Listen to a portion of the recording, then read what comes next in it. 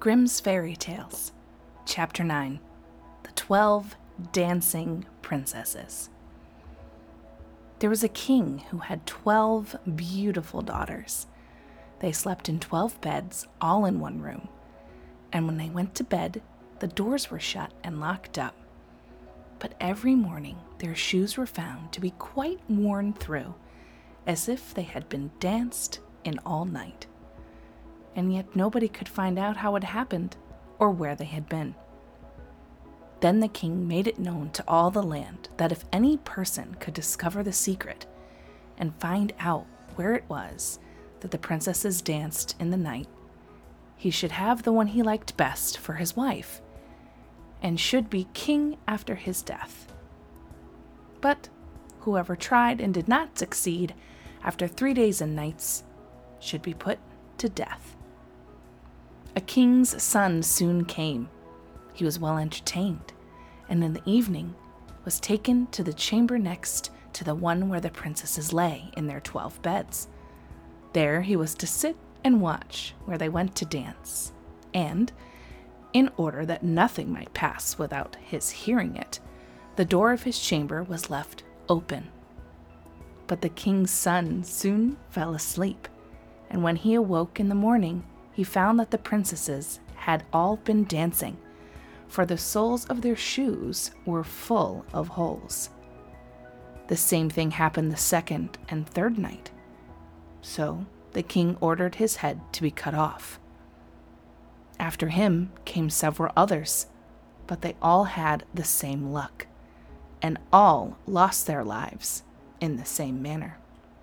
Now it chanced that an old soldier who had been wounded in battle and could fight no longer passed through the country where this king reigned. And as he was traveling through a wood, he met an old woman who asked him where he was going. "I hardly know where I am going, or what I had better do," said the soldier, "but I think I should like very well to find out where it is that the princesses dance, and then in time I might be a king." "Well," said the old dame, "that is no very hard task. Only take care not to drink any of the wine which one of the princesses will bring you in the evening. And as soon as she leaves, you pretend to be fast asleep." Then she gave him a cloak and said, "As soon as you put that on, you will become invisible, and you will then be able to follow the princesses wherever they go." When the soldier heard all this good counsel, he determined to try his luck. So he went to the king and said he was willing to undertake the task. He was as well received as the others had been, and the king ordered fine royal robes to be given him. And when the evening came and he was led to the outer chamber, just as he was going to lie down, the eldest of the princesses brought him a cup of wine. But the soldier threw it all away secretly, taking care not to drink a drop. Then he laid himself down on his bed, and in a little while began to snore very loud, as if he was fast asleep. When the 12 princesses heard this, they laughed heartily, and the eldest said, "This fellow, too, might have done a wiser thing than lose his life in this way." Then they rose up and opened their drawers and boxes, and took out all their fine clothes, and dressed themselves at the glass, and skipped about as if they were eager to begin dancing. But the youngest said, "I don't know how it is. While you are all so happy, I feel very uneasy. I am sure some mischance will befall us." "You simpleton," said the eldest. "You are always afraid. Have you forgotten how many kings' sons have already watched in vain? And as for this soldier, even if I had not given him his sleeping draught, he would have slept soundly enough."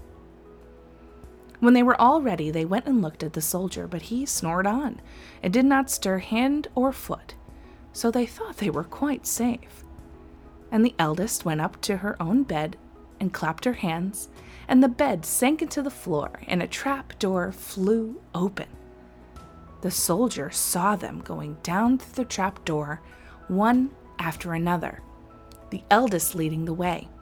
And thinking he had no time to lose, he jumped up, put on the cloak which the old woman had given him, and followed them. But in the middle of the stairs he trod on the gown of the youngest princess, and she cried out to her sisters, "All is not right! Someone took hold of my gown."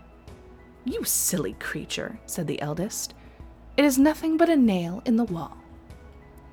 Then down they all went, and at the bottom they found themselves in a most delightful grove of trees, and the leaves were all of silver and glittered and sparkled beautifully. The soldier wished to take away some token of the place, so he broke off a little branch, and there came a loud noise from the tree. Then the youngest daughter said again, "I am sure all is not right.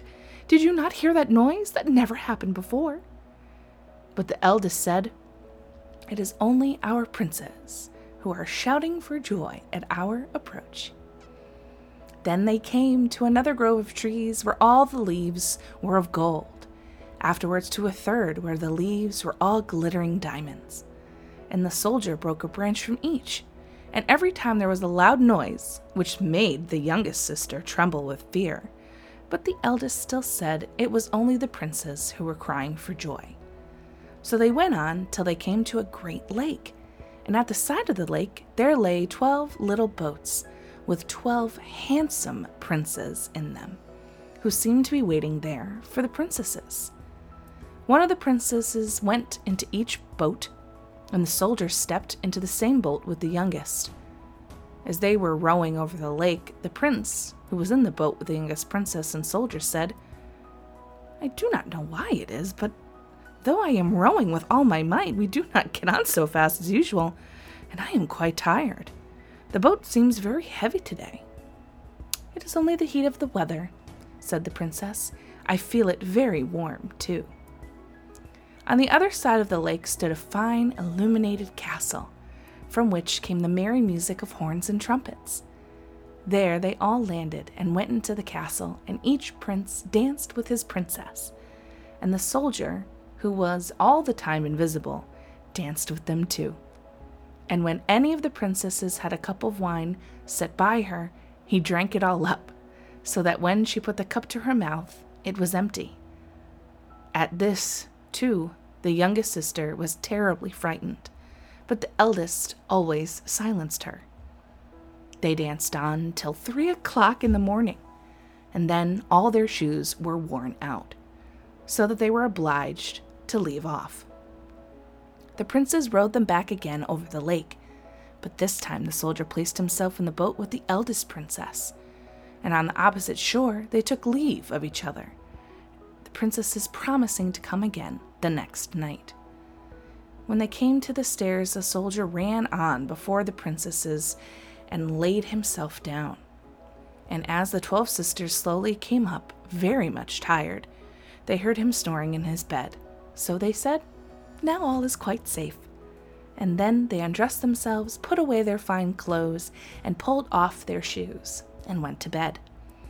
In the morning, the soldier, and nothing about what had happened, but determined to see more of this strange adventure, and went again the second and third night, and everything happened just as before. The princesses danced each time till their shoes were worn to pieces, and then returned home. However, on the third night, the soldier carried away one of the golden cups as a token of where he had been. As soon as the time came when he was to declare the secret, he was taken before the king with the 3 branches and the golden cup, and the 12 princesses stood listening behind the door to hear what he would say. And when the king asked him, "Where do my 12 daughters dance at night?" he answered, "With 12 princes in a castle underground." And then he told the king all that had happened, and showed him the 3 branches and the golden cup which he had brought with him. Then the king called for the princesses and asked them whether what the soldier said was true. And when they saw that they were discovered, and that it was of no use to deny what had happened, they confessed it all. The king asked the soldier which of them he would choose for his wife, and he answered, "I am not very young, so I will have the eldest." And they were married that very day, and the soldier was chosen to be the king's heir. The end.